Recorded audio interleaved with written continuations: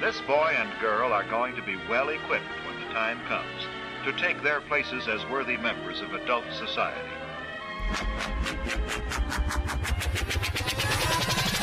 Okay, y'all. I made it down to Los Angeles. As you may know, last night I got to actually get interrogated by the Los Angeles district attorney. It was one of my best friends from college, and I wanted to interview him, and sure enough, he flipped it on me and interviewed me.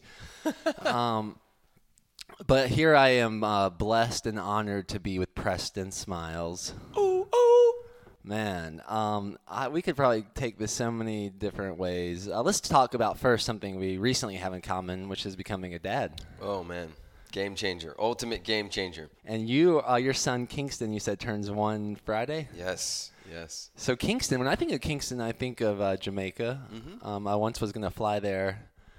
I was on the plane there, and this lady, a mother, found out we were going to Kingston, my brother and I, by ourselves without knowing what we were going to do. Yeah. And she immediately warned us, like, that's not a good idea. I don't know if you've been to Kingston or what you think about that, but she did not recommend us going there by ourselves. Yeah. And we were just, like, saying we wanted to go and eat fruit. And we were raw vegans at this point, so she took us up to, like, her farm on, I think it was, like, Mondaville. Yeah. And we had a great time in Jamaica. Is there any connection between Kingston, the town, your son's name, you, Jamaica? And I want to learn about like your roots.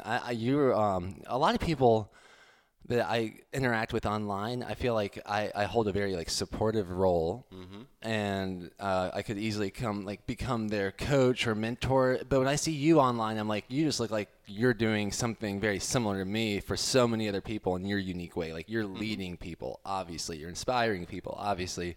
I think you're already holding that father, older brother role for so many people. So I would love to learn about your family, and starting with the family that's growing right now with Kingston and Alexi and what's going on in y'all's lives right now. For sure, man. First and foremost, I just want to say thank you for showing up and for being that space, and also being willing to create a container for other people to, tap into each person that you bring on this podcast medicine. And so like I don't take that for granted. It's a big deal for us to come together, and it's a big deal for anybody listening to this, for us to be in this conversation. And so yeah, Kingston, first of all, I didn't know, and for all the parents out there, you'll understand this, I didn't know that there was a level of love available that I'm experiencing right now. Like I want to bite him all the time. Like I love him so much it hurts sometimes. It's like extreme, primal, and has helped me really step into my manhood, into my king, in a way that I didn't even know was possible. And for that and a million other reasons, I'm deeply grateful that he chose me, that he chose us as his parents. And it's been nothing short of divine. We had a miscarriage recently in Jamaica, which is interesting that you bring that up, where we believed he had a little sister coming. And yet she or he or whoever that being was decided that now wasn't the time. And it's been a really beautiful reminder of the perfectness of our planet, of our God, of our whatever we want to call it, and an invitation to surrender, an invitation to let go, an invitation to be present with the presence and allow what is trying to be moved to, through, and as me to be so. And it's brought me into a deeper level of gratitude. Talking and speaking about roots, I'm the youngest. I have older brothers who are not blood brothers, but lived in my house, lived in my neighborhood. My mom took care of them. They took care of me. I went to college with them. They taught me how to talk to girls. They taught me how to work on cars, that kind of thing. I have an older sister who's 5 years older, which everybody's at least 5 to 6 years older than me. And so I feel like I grew up like an only child in some ways, because they weren't brothers and sisters. They were like dads and moms in their role. And I grew up in LA, and I grew up in a gang, and I grew up fighting. I grew up, jumping fences and throwing rocks and stealing from liquor stores. And very early in my journey, I was placed in special education classes, and that like changed everything. It's actually it's a wound that I still process. It's something I still lean into and have to like sift through, because I made up a story in my 6, 7, 8-year-old consciousness that I was dumb, that I was less than, that I wasn't as smart as everyone else. And so I began to fight for the underdog. Anybody else who I believed was treated as if they weren't equal. And I think that was one of the best gifts I've ever been given. So I'll start with that, and we can sort of sift through what's here. I've lived 20,000 lifetimes in this one, and seen people die in my arms, and have graduated with a master's degree with all A's. I've traveled the whole damn world. Like it's a lot. I do trauma-based somatic work. Like I'm an interesting character. Yeah, oh man, I'm excited. One thing that's happening for me as you were speaking, especially about the miscarriage and your son and your roots, I was having a bunch of what I would call God bumps. Mm-hmm. Like I think most people call them goosebumps. Mm-hmm. What do you think about that, especially since you bring up the somatic nature of ourselves? Yes. And I'm curious for other people that are listening, if you would be kind enough to leave a review or direct message one of us. Did you get God bumps as well when Preston was speaking? Do you get God bumps when other people are speaking? And what does that mean to you? And I'll start with you, Preston, since you're here with me. Do you get those when certain people are speaking at certain times? And what does that mean to you? Yeah, I think that there is, I'm reminded that there's only one of us here.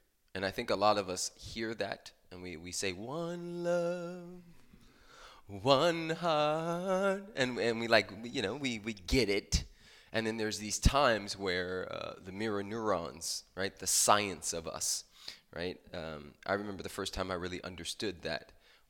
And for those of you who don't know what mirror neurons are, there was a scientist, I think he was in the 70s, who was doing some work with chimpanzees. And he noticed, he went on a break. And he noticed that every time he went to take a bite of his sandwich, the parts of the brain, which then triggered the body of the chimpanzees, would fire off the same parts of his brain while eating this sandwich. And he started to look at it, and he's like, wait a minute, there's something to this. And then we start to look at the humans, right? So it's that same thing where if you see somebody breaks their leg, you cringe, right? You watch a scary movie, something happens, it's like it's happening to you. And so as I was sharing my experience, our experience, it became yours. I recently was in Joshua Tree on an LSD and mushroom ceremony. And I had this realization, because I was out there with some of the guys from Conscious Man Brotherhood, which is a organization that I started. And I had a realization that my journey is our journey. Most of the time when I do medicine ceremonies, I go out and I lose myself. And it's all about me and diving deeper and ripping apart my ego and all of that stuff. And this one, the theme was my journey is our journey. Go back home, be with your brothers, bump up against each other, watch the egos come up, love on that, be present to the presence, allow the fullness of this human experience to explode in this beautiful setup called Joshua Tree. Feel me? Oh yeah, I feel you. It reminds me of something a little bit more grim or darker realization that I had once when I was thinking about like murder. Yes. And I was thinking like, wow, murder is actually suicide in a way. Yeah. And it's, if you look at it in this same context that you're explaining. Yes. So yeah, that brought that up for me. And man, you're bringing up so many things: the LSD, the mushrooms. Let's go back. We'll just go back a second, and with your older siblings, you said you had some siblings that were not blood. Do you have blood siblings? Is that your sister? Yes. So you have one older sister related. So how are you how are you living with older siblings that were not technically blood siblings? I'm trying to figure out that setup. So my mom and my dad both come from pretty big families, and both have an aspect of them that realizes and recognizes that when you are blessed, there's a responsibility in that. And so my mom would take these boys from the neighborhood. They got kicked out of their house. They lived with us. They didn't have food to eat. They came and ate with us. Anything happened, they got, beat up by the police. We went to the hospital. We brought them back. Like that's how it went. And so, of course, when somebody feels cared for, when somebody feels seen, they want to gravitate more towards those peoples. And anybody who has a business right now, hear what I'm saying. Sift through this conversation and hear what I'm saying.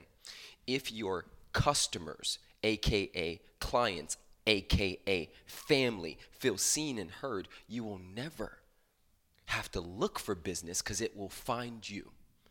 I've built $1 million business without advertising yet. Now, is it coming? Of course it is. However, how am I doing this?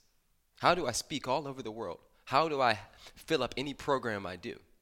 It's because I actually give 2 F's. I really do, about the human experience. And I'm just putting this in the space because sometimes as entrepreneurs, we think that it's about strategy. We think that it's about, cutting corners and like figuring out the ways to get over on people. Well, yeah, that's short-term thinking. But like the long term, like there's a barber shop that I go to that's not close to where we live right now. And I go there because he sees me, because we have a relationship. I drive an extra 30 minutes to get my hair cut by this particular person.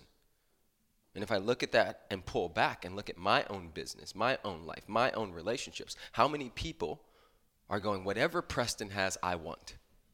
Whatever Daniel has, I want.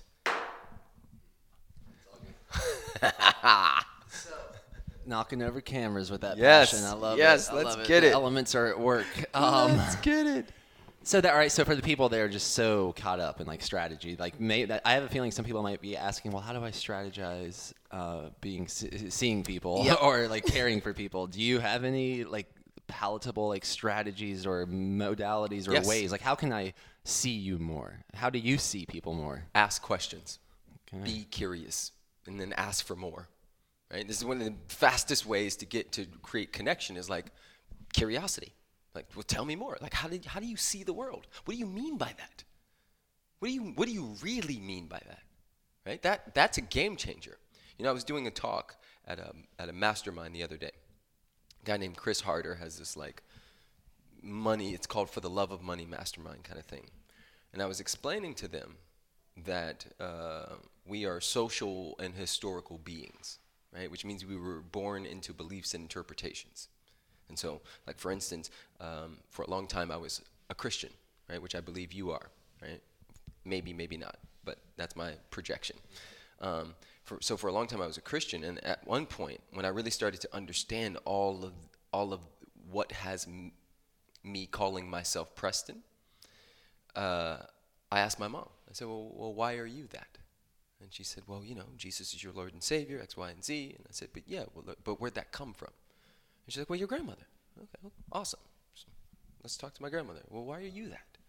Well, Jesus is your Lord and Savior, X, Y, and Z. But yeah, like before that though, because we're always being programmed and conditioned, right? As children, we look to our parents. They are our gods, and so whatever they say becomes the thing that we either lean into or we rebel against. And so she explained that she got it from her mom, and her mom was a slave. And so she was raped, abused. Her husband was probably killed, given a different last name, Davis, the one I carry, and told this is your new God. And, 8, 9 generations later, here I am, living out someone else's truth, not questioning it. One of my favorite lines comes from a book called The Science of Mind. And I remember when I read this, it literally floored me. He said, and this is Ernest Holmes, he said, get your answers questioned. Oh, no, here it is. Get your questions, all right, hold on. Yep, get your questions answered and your answers questioned. And I remember thinking about that, and I'm going to say it again. Get your answers questioned and your questions, I'm messing it up, but you get what I'm saying. Oh, I get it. You're like kind of tapping into the paradoxical level of nature, I would Yes. say. And I like the idea of getting my answers questioned. Yes. Not stopping at, oh, well, this is just how it is. Well, let me look again. Is that true for me? Do I still choose that? Because if I've been born into beliefs and interpretations, right? There's a whole bunch of courses. We all have these of course.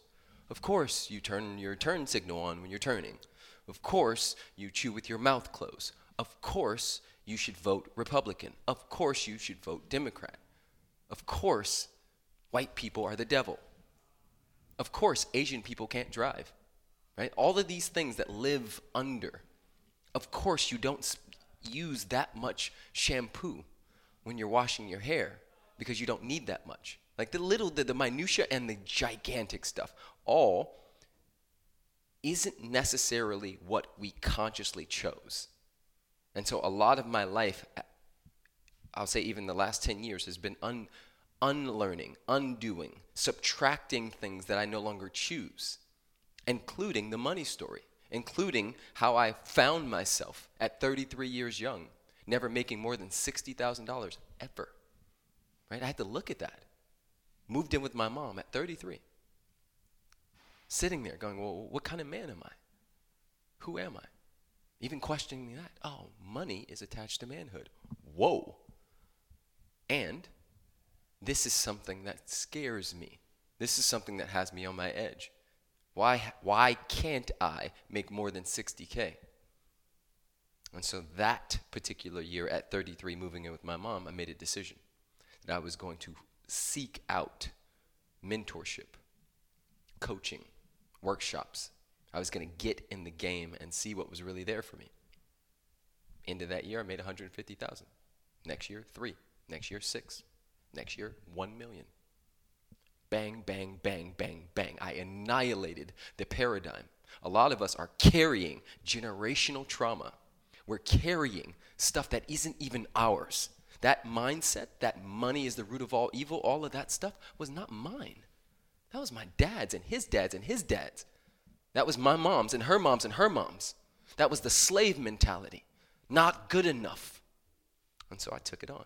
Yeah, to me, you're pointing at the keys of breaking normal and being original. I literally just finished a book on the drive down from Portland called Originals from Adam Grant.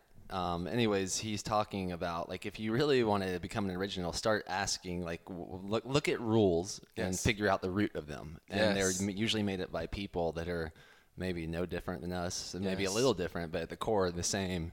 And that kind of is a game changer to realize, say, wait a minute, so even language was made up by other men. Bro, or women. And wild. I'm like, that's weird. What does that mean for me? So I'm happy you're asking those questions. And I, although I haven't been to one of your events, which I'm extremely excited to do one day, maybe we can do that. Switcheroo, you come to a Tribe Design. What are the events what's the next event you're offering, by the way? There's one in April.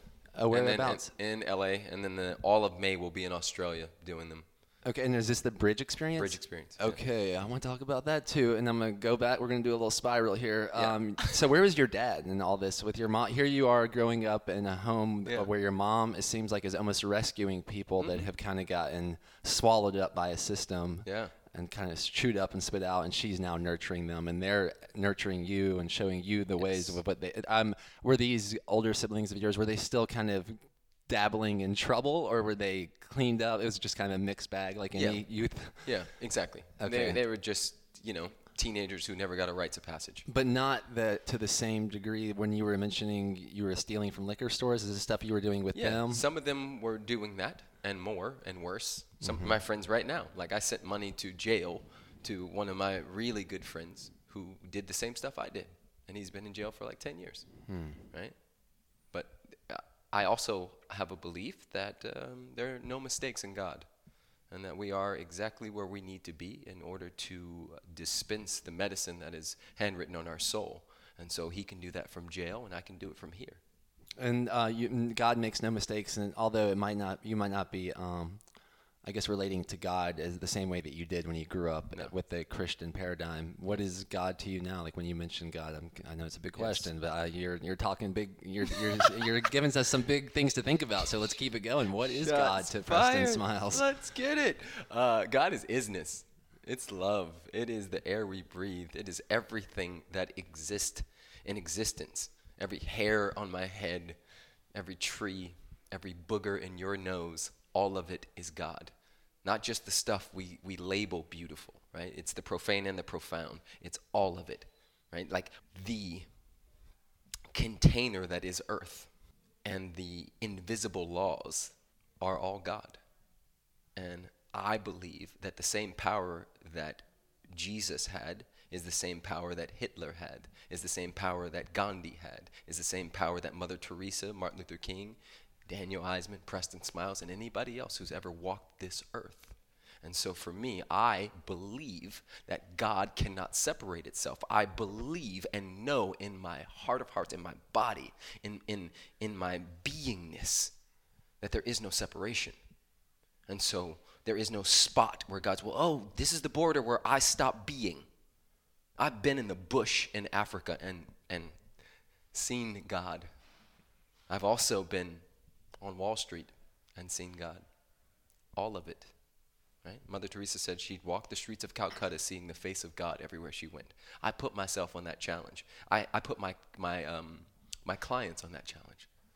We do 2-hour God goggle sessions where we say, okay, here we go. Everything I see, everything that comes into my space, everything I breathe into is all needs met, and all of it is God. Let's see how that feels. Let's see what that does cellularly to the body. And that's also probably, that belief I'm imagining is very nurturing for you to see people. If you're looking at them as God. If I'm looking at someone or something as God, then I'm probably going to be paying attention. Yes, for sure. It's a big deal, right? And then like think about it, right? D? So like 7.7 billion people on the planet. There's a lot to be interested in. And yet you and me and probably some of these people listening on this podcast are interested in a particular thing. I don't take that for granted. I don't think that this is just life. This is a miracle. We are living in a miracle. And we've been called, right? We've been asked. And the question is how deep is your yes? How powerful is your yes? Are you a full-fledged, 2 feet in cannonball yes? Or do you have 1 foot in, 1 foot out? And nobody's wrong for wherever they are in that process. Right? But it's our duty to say yes. Yeah, on the Bible note, that reminds me of like this: if someone's lukewarm, they'll be spit out. And I that's a parable or a metaphor. I'm not exactly sure the literal quote, but you're reminding me of that. And I think and it reminds me of Albert Einstein, like that either nothing is miraculous or everything is miraculous. Everything, bro. It's so good. It's so good. Like, look at this freaking table. Look at this technology that has been created such that people can hear us and participate in a conversation, that they can actually receive. Like, my mentor was talking to me about this, and she said, 10 people walk into a bookstore. All 10 are going to see different books based on their consciousness, based on their availability. And so, if somebody is listening to this podcast, that means that we all, you, me, and those persons, have a similar frequency. We walk into the bookstore and see particular books. And so we've been called together. We've coagulated and come together.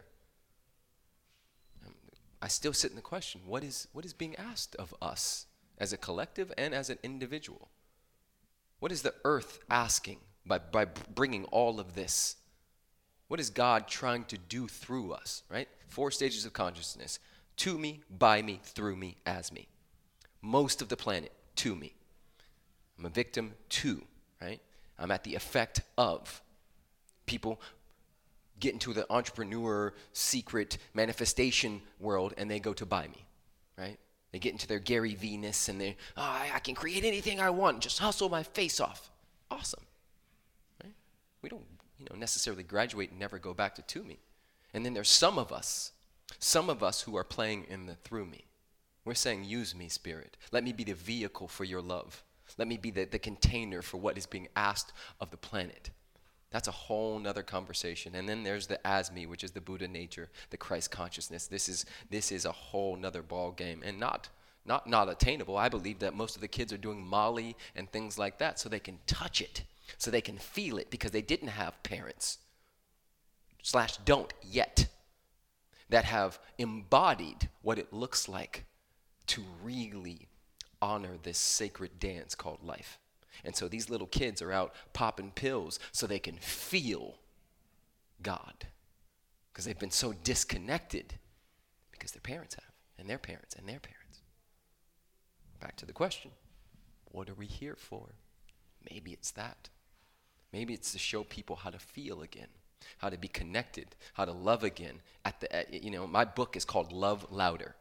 33 ways to amplify your life. The point of that book is for us to understand that when we amplify our love, we amplify our lives. I literally don't have to look for clients. They come to me all day, every day. I say no more than I say yes. What kind of business model is that? It's the one where you actually really care about humans, and then they just reflect it right back to you. Thank you, man. This is good to hear. It's refreshing for my soul. Yeah. All right. So back to where was your dad in this? My dad. Yeah. My dad. I love this because anyone that wants to get the whole transmission, you're going to have to listen to the whole thing. Yes. This is not just the bits and pieces, because we could be at age 3 midway through, and then age 1 later, and then age now at the beginning. Bro, this is the thing. I told you I'm weird. You are too. You're pretty weird. My dad lived a few blocks down the street. And my dad is epic, awesome human being. He's been one of my greatest teachers. Some of the biggest wounds I've experienced were, I'd say, by way of some of his ways of being, some of his choices as it pertains to drugs and alcohol and women and all of that stuff. And we're best friends. I talked to him yesterday. He's freaking awesome. And my dad, I'll tell you this quick story. My dad caught me smoking weed at 11 years old. And I had moved in with him at this point, because I lived with my mom, then I lived with my dad, divorced. And he caught me smoking weed when I was 11. And I had just joined a gang called NFCG, which was Notorious Fucking Criminal Gang, which was a clique out of Harbor City Crip. And he caught me smoking weed, and he sat me down, and I'm thinking I'm about to get a whooping, right?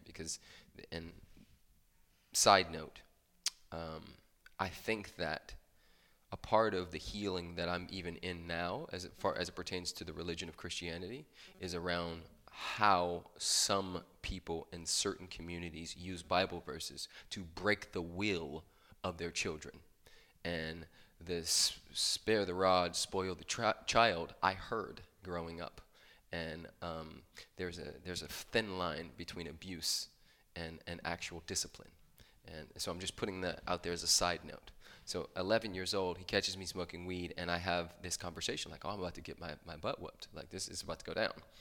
And he says, let's have a chat. I said, okay. He said, I want you to take 24 hours to think about and look at all the people who you know smoke weed. Your uncles, boys on the corner, me. And I want you to think about, and I'm 11, whether you want their life. Because if you do what they do, what I've done, you'll get what I got and what they got. And I went to talk, and he said, no, don't say anything. We'll talk tomorrow. So 24 hours goes by, and I'm in my room thinking about it. I'm like, okay, I'm going to be on punishment. Like, he's going to take my Nintendo, like all the stuff, right? Genesis was out at that point. I'm like, basketball is going to go away. And 24 hours goes by. We sit back down, and I make the decision, right? Which was genius of him, not to force me into it. So I make the decision that, I don't want what all these people have. That's not the life I want. He says, well, fantastic. Whatever you choose, I'll always have your back. I'm like, okay. He said, I also want you to know that you're a leader. And you're such a leader, and so much of a leader, that if everybody else is going left and there's something within you that says you have to go right, you'll do it anyway. No matter what they call you, no matter what the consequences. Now he's pouring into me, pouring into an 11-year-old little boy, right? And then he says, okay, you can go. And so I like walk out the house thinking like, what just happened? Now let me just give you, like, I'm going to fast forward to 15 years old. At this point, at 15, I have this group of friends. One of them, his name is Scott. The other's name is Rudy. The other's name is Emmanuel. Rudy has a blue Astro van that we jump in and go steal from liquor stores pretty much every week. And we have to find new liquor stores to do this thing called runouts, where you walk in, pretend like you're an adult, grab the alcohol, go to the counter, and then as soon as you think that you pretend like you're going to pay, you run out. And so this was like our thrill-seeking rites of passage for 15 to 17-year-olds. And so Scott, my best friend, calls me this particular night. And I pick up the phone, and he's like, yo, we come to pick you up. We're going to do a run out. Some of us going to smoke some weed, et cetera, et cetera.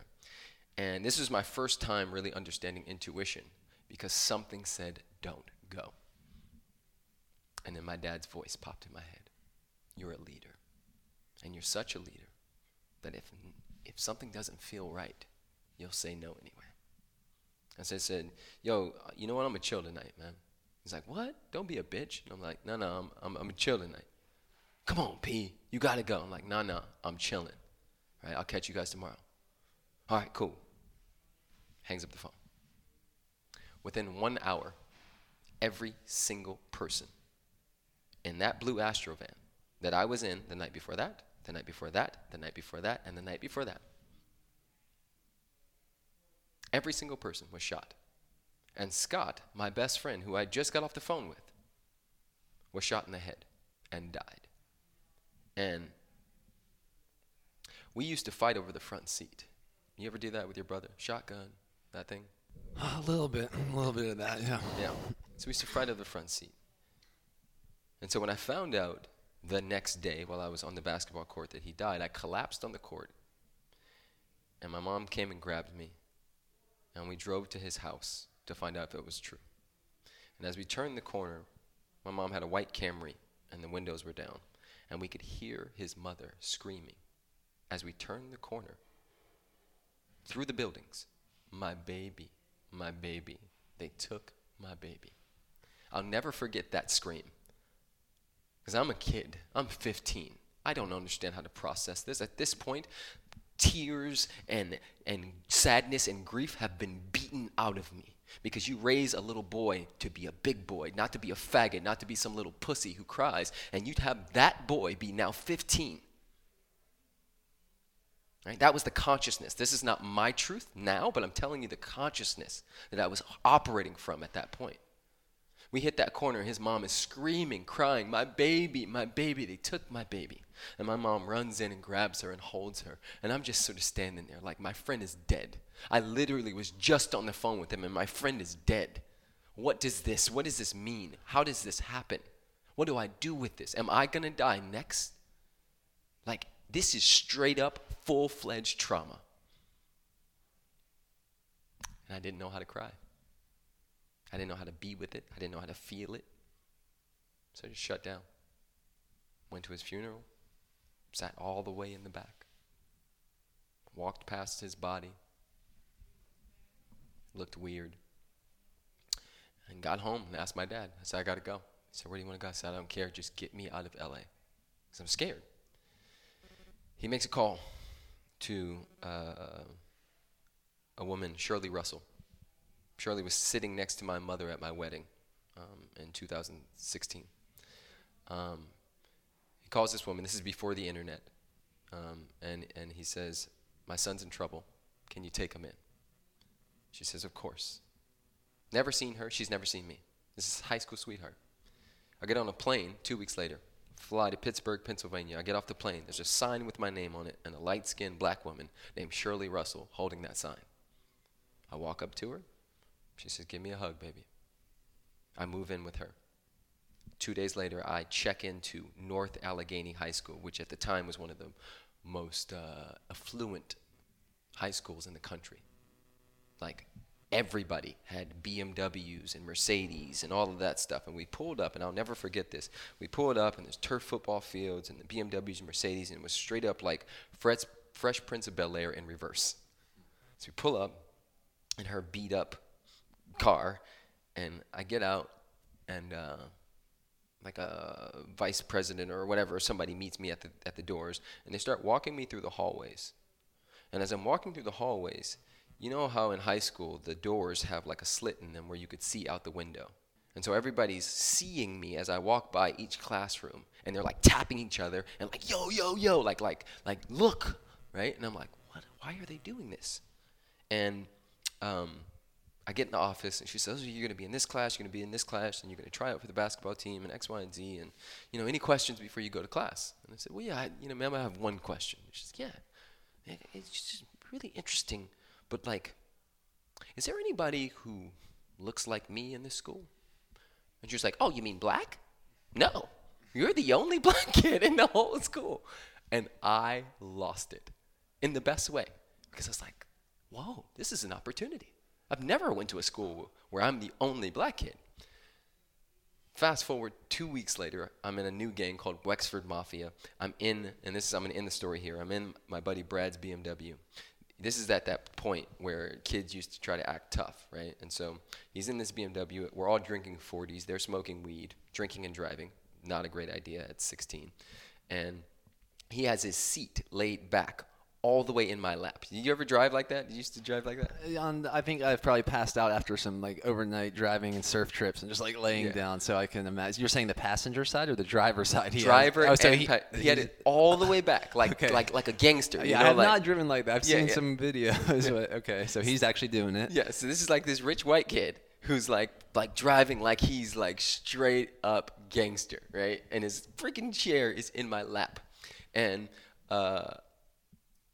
it was interesting because I had you ever have a realization in a surreal moment for you, where I was headed to a party. I had become Mr. Popular at this school instantly because I'm the only black kid and they're all curious. I'm headed to a party. I'm in a new gang called Wexford Mafia.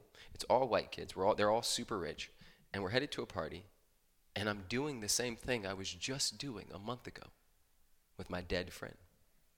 I'm literally drinking, they're smoking, we're headed to a party. And I have this realization. I stumble upon environmental psychology at 15 and a half, where I see that the kids at my former school were doing the same thing, but they're going to jail. And the kids at this new school doing the same exact thing, bombarded by the same exact media, and they're going to Yale and Harvard. Right? And I started to ask myself, well, what's the difference? Same media, same music, same ethos, same consciousness, and yet there's an of course for them that is not an of course for them. And I sort of weaved my way through the verse in the Bible where they say, forgive them, Father, for they know not what they do. And I got under all of it, and I went, this is all love. This is only love, right? Underneath the stories of black, white, gay, straight, Christian, Muslim, underneath all of this is our truth, which is love. Vibrational frequency of love. That's all we are. And that opened my paradigm. It opened my space up just enough at 15 and a half to literally change the trajectory of my entire life. I would not be here today if it wasn't for that day in that BMW where I had that realization. Because awareness comes before choice, and we cannot disown that which we have never owned. And this was an opportunity for me to own my own prejudice, my own fear, and to really look at what we would call the matrix and pull back as a kid and go, there's a whole system set up for me to fail just based on my skin color. No, I can be mad at the system, and I can be mad at the man, and I can be mad at white people and all of this stuff. Or, because I did have a little anger,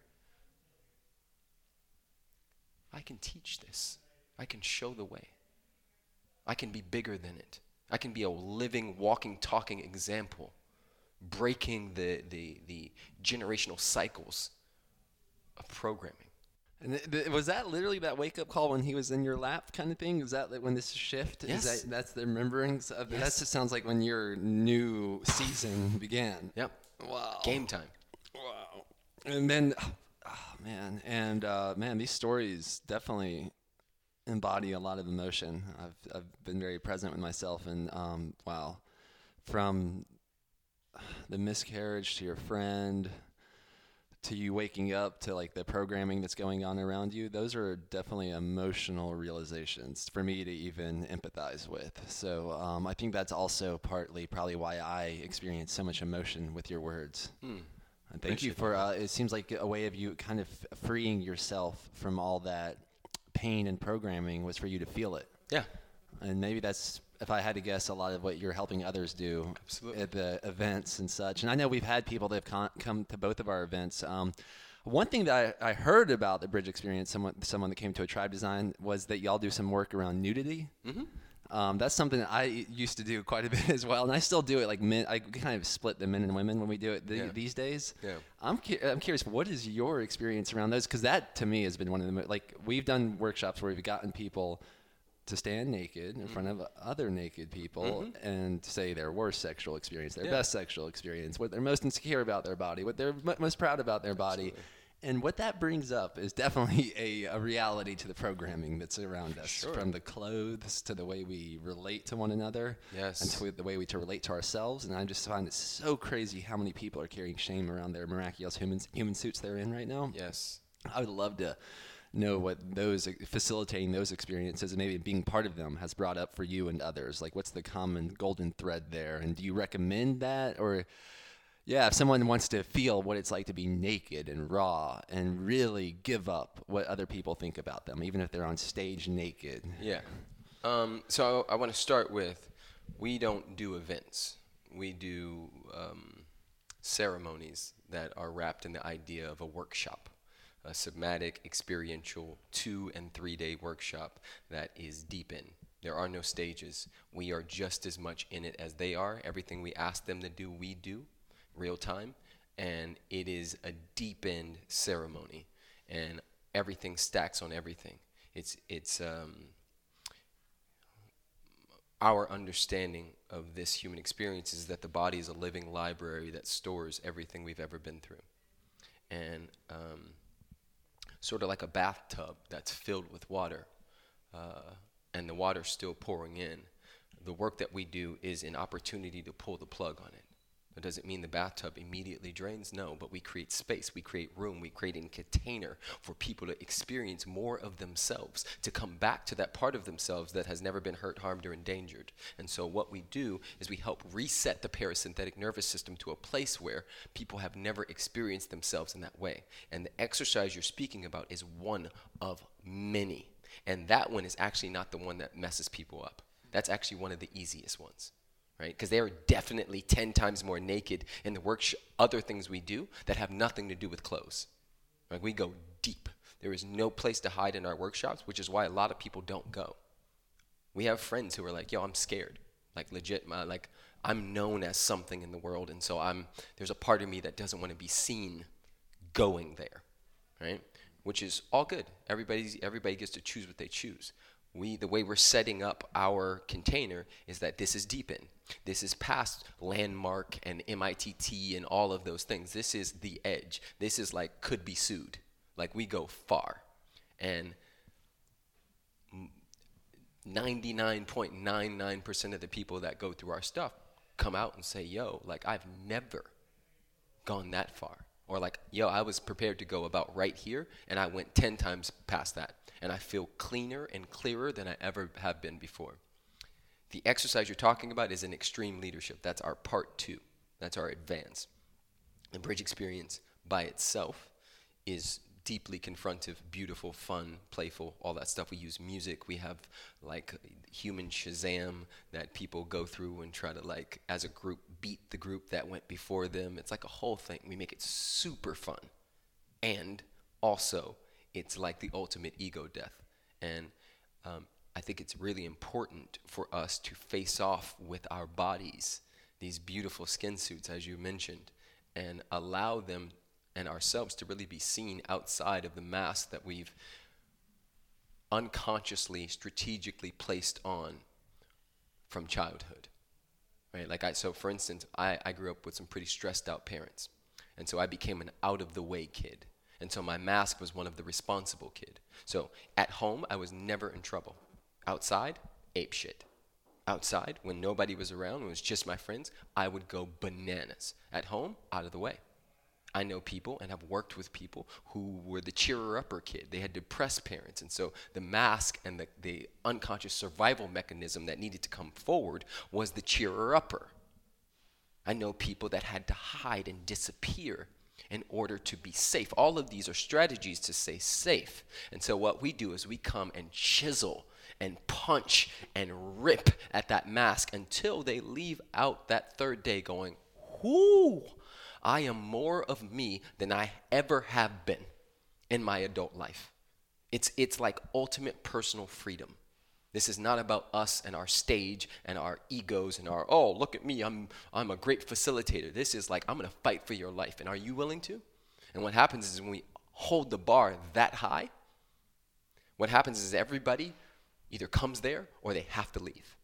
And we've had people go, yo, this is pretty on my edge. I want to leave, but I'm not going to. And they're usually really, really, really grateful at the end.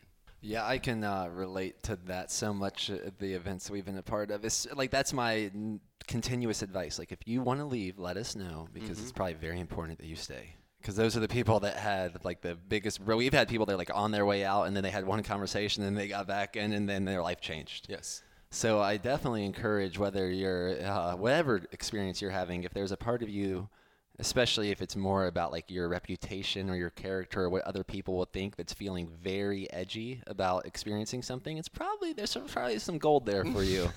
So I lean into that. And then I'm just curious because I love the money talk. I love how you're just talking about money explicitly, and it's a fun topic for you. I'm curious to maybe conclude this. What were those quantum leaps for you? I know you mentioned the really giving two Fs about people, where maybe the quantum leaps in your income came from. Was there anything specific, like a book or an event or something that was like, oh, this is where I'm going to just produce, this is where I can give my gifts and receive more income, and this is how I can take my finances to the next bracket? I'm just curious about some of those stepping stones for you or those quantum leaps for you. Yeah. There's one that I teach in everything I do. You know, so I have Man Cave, I have Stretch 22, I have one-on-one coaching, we have bridge experience, we have a relationship course coming out, we have a train the trainer and a coaching certification program. So I have a lot. There's one thing that goes through all of those that I don't give up on, because that's the thing that got me here. That's the thing that moves the needle in my relationship with my wife, Alexi. That's the thing that I focus on with my family, with everything. It's the reason why my no is so strong. And that is, and it comes in the form of a book, but I was doing it before I got the book. Once I got the book, this was like ultimate, like, yes, now I have even a blueprint for somebody who's already been doing this at a high, quote unquote, a higher level. And the book is called The One Thing. A lot of people have probably read it. If you haven't, I highly suggest it. It's by Gary Keller. The premise of the book is the reminder that success is sequential, not simultaneous. And so, asking ourselves, what is the one thing out of everything? Let's talk 2019. What's the one thing? And I want you to answer this, and I'll answer it myself. What's the one thing? If you only nail that in 2019 and nothing else for you, you would feel deeply satisfied, and it would create space and room for everything else in your life. And anybody listening, answer that question. What's the one thing? The first thing that comes to mind and heart is like really making sure that Deanna, Navina, and myself are like loving each other to our highest capacity. And especially for me and Deanna to be there for Davina, like she's seeing the world as like a loving, miraculous place. Boom. Okay. Now answer that question for your business. It's probably the same thing that every customer feels the same way as Davina does. Boom. There we go. Now, if I was coaching you and supporting you, only thing we would do is make it measurable, right? So we can know, like, okay, you're pregnant or you're not. Like it happened or it didn't happen at the end of 2019. And so I'm doing that throughout my whole life on a day-to-day basis, on a weekly basis, on a monthly basis, and on a year, and it's all connected. So what I have over here is connected to what I'm doing today. I have a success list. There's only 3 things on that list every single day. Do I have 38,000 things to do every day? Yes, I could. But for me, I won when the 3 things are checked off. Everything else is extra. Everything else is cherries on top. And so the game is to ask yourself what that is, and then to reverse engineer backwards. So, okay, I got all these things. You just heard me. I just named a bunch of stuff, right? For my business, the one thing out of everything I just named, if all of those remained exactly the same, but this one thing blew the hell up, it would be the relationship course that my wife and I are creating. And so I'm setting my no in my life up such that that thing receives priority, because success is sequential, not simultaneous. So what sequential steps, what do I need to do on a day-to-day basis to move the needle such that this day affects next week, affects next month, affects, and to the point where we look up and we're like, yo, we went past what we could actually perceive. So going back to never making more than $60,000 at 33 years old, and then that same year, like finishing that year at 150, and then bang, bang, bang, bang, bang, and just exponential. Like just in my company, in 2019, I'm going for $3 million. Not because I need it, but because of who I become in the process. What aspects of myself need to be drawn out? Where am I still hiding in my business? Where am I still hiding in my persona that I would have to come out of hiding in order to make that a reality? Right? Because money's listening. Money is energy. How do I want to align with that? Where am I in my comfort zone, hiding out? That's a game changer, bro. You know? Mm-hmm. Yeah, wow. Thank you, man. I know Adam Rowe is right around the corner for the next one, and maybe we can just conclude this if you feel aligned with it. Maybe just asking each other a few rapid-fire questions to conclude this. One that I was thinking about, because you mentioned like Molly, LSD, mushrooms, ganja, and then you mentioned your dad who may have kind of had some situations with that. Yes. Have you ever smoked ganja with your dad? No, definitely not. Okay. I just recently smoked weed for the first time after 10 years. Same thing with alcohol. I didn't drink for 10 years. I didn't smoke weed for 10 years. And so I just did it in Jamaica, January 2nd. Wow. And I probably won't do it again until another year maybe, or maybe another 10 years. It was one of those things that I knew I needed to stop. I needed to break that because I was using it as a badge of honor. I was using it as a way to be better than everybody else. You understand that? Like I caught the ego going, oh, look. You haven't drank for 10 years. You haven't smoked for 10 years. You're that guy. You're so disciplined. You're better. So, okay, cool. I'm going to beat that. I just got to break that up so I can't use that as this thing, you know? The ego is really tricky. Okay, question for you. Yeah, what I'll do is I'll put this on the timer for 3 more minutes. Do it. And then we'll just go rapid fire back and forth. We're on. Uh-huh. When's the last time you had a plant medicine ceremony? Probably last night, and not in a ceremony in the sense of a tribe, but I smoked some ganja and tobacco last night. A little tobacco this morning. Okay, awesome. Mm-hmm. Are you still Christian? And if so? So the Christian, I've probably strayed away from identifying with the religion of Christianity. Yes. So I am definitely probably Christian-based, but I feel like my religion is more of a relationship. Got it. I imagine if I went to a Southern Baptist church and preached on the pulpit, most people would not consider me Christian. Got it. Yeah, that's awesome. But I do believe Jesus lives within me, and I can have him as a savior. Yes. The savior, and that I don't know what that means if it fits into. I guess Christianity means different things to different people. Yes. Yes, bro. I love it. What's your favorite thing about your child? My child? Oh man. Oh, the way she's just like. The bliss seems to be a natural state, like how and all the emotions seem to be a natural state. But I really love it when she seems just blissed out for no reason. Where do you still get to go in your relationship that you haven't been going? Oh, probably much more like primal sexuality. Abnormalizing my sexuality with my queen. Oh, yes. How about yourself on that question? Not taking things so personal. I think that's one of the things that, as I continue to practice that, it continues to change our relationship because she has different hormones. She's a different creature, right? We're not the same. Her gray matter is different than mine, right? It's just different. It's different intelligences. And so sometimes when those things are coming up, I take them personal, which creates more friction in our relationship. And then what's the most challenging part with you in Kingston? It's been like, whoa, I was not expecting to be challenged this way. I think probably just constantly taking the labels and the things I want for him to be later on off of him. Mm-hmm. We can see that. Even walking. Like, this, like, oh, you should be walking right now. No, bro, you should be doing what you're doing. Yes. You know? One more each? Yep. If you had to move one place and could not leave for the rest of your life, where would you go? Oh, man. I'm going to say Byron Bay. Boom. Interesting. I would say there, but I don't. There's two reasons why I wouldn't. The internet and diversity. That was my first answer. Okay. Yeah. Where do you think the best city in the world is to be the healthiest possible for you? Like, where do you like? Los Angeles. Los Angeles. Yep. Here we are. Because of how vast, and you can hide in LA. You could be up in the mountains somewhere and never see a human for 2 months if you really wanted to. You can. There's everything in one place. Like, I've never been to a city where, you know, like, as far as like the container goes, you can snowboard, surf, do a plant medicine ceremony, be with some of the wealthiest minds and smartest people, forward thinking, like, all of it happens. Sunshine, great internet, food, like, just culture, diversity, like, you name it, it has it here. And I travel all the time, like you.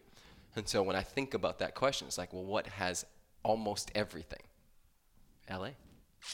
Well, thanks for being so healthy in Los Angeles, my friend. Yes, sir. And doing what you're doing. Where is the best place to find you if people are curious? At Preston Smiles on the internet. On the internet. On the internet. Find Preston Smiles. And, keep breaking normal. Do your thing. I'll trust we'll see you somewhere soon. And thank you, Preston, for you being you. Boom, Peace. boom, boom. This boy and girl are going to be well equipped when the time comes to take their places as worthy members of adult society. Aloha, everyone. I trust y'all are so enjoying these transmissions, becoming more of in a state of awe, more in a state of joy, bliss, blessed.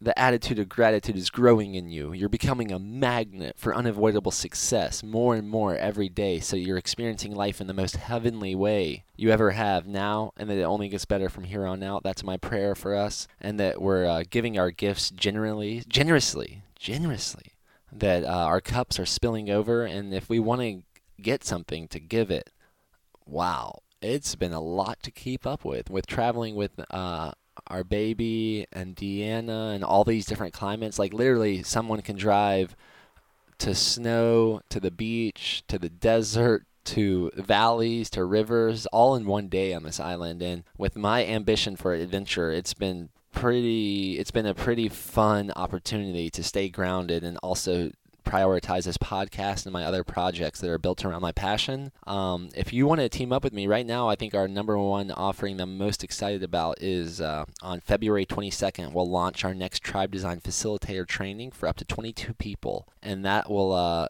what that looks like is a month-long virtual training. It's awesome, life-changing. I mean, if you're attached to seeking affirmations for your limitations, or are you looking to surround yourself with people that don't hold you accountable to your highest, it's probably not for you. But if you're ready to go all in on your dreams and start living like today is the best day ever, and we're not sure how many days we'll have, but we're willing to go all in the meantime, this is for you. If you want to cultivate the art of being able to design a tribe wherever in the world you go, that you just become a magnet for connection, and that you understand how to connect people even if they don't agree with one another, able to basically be a catalyst for heart sync over group think, if that's something you're looking for, or being able to facilitate retreats that get you paid to share your passion in a way that feels good and makes like money more clean, in my opinion. I think a lot of people think money is dirty because they're trading their time doing something they don't want to do to see numbers move on their screen. And that's one of those moments I would ask you to ask, how much is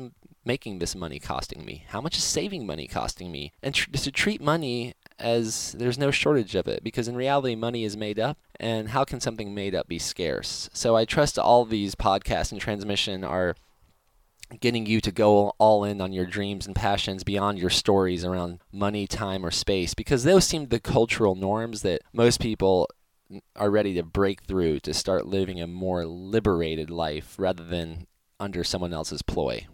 So if this resonates with you, go ahead and send your application in today at internationaltribedesign.com, and one of our awesome team members will get back to you to explore if you're a good fit, because if you are, we want you to start running retreats around the world, designing tribes based on what lights you up the most.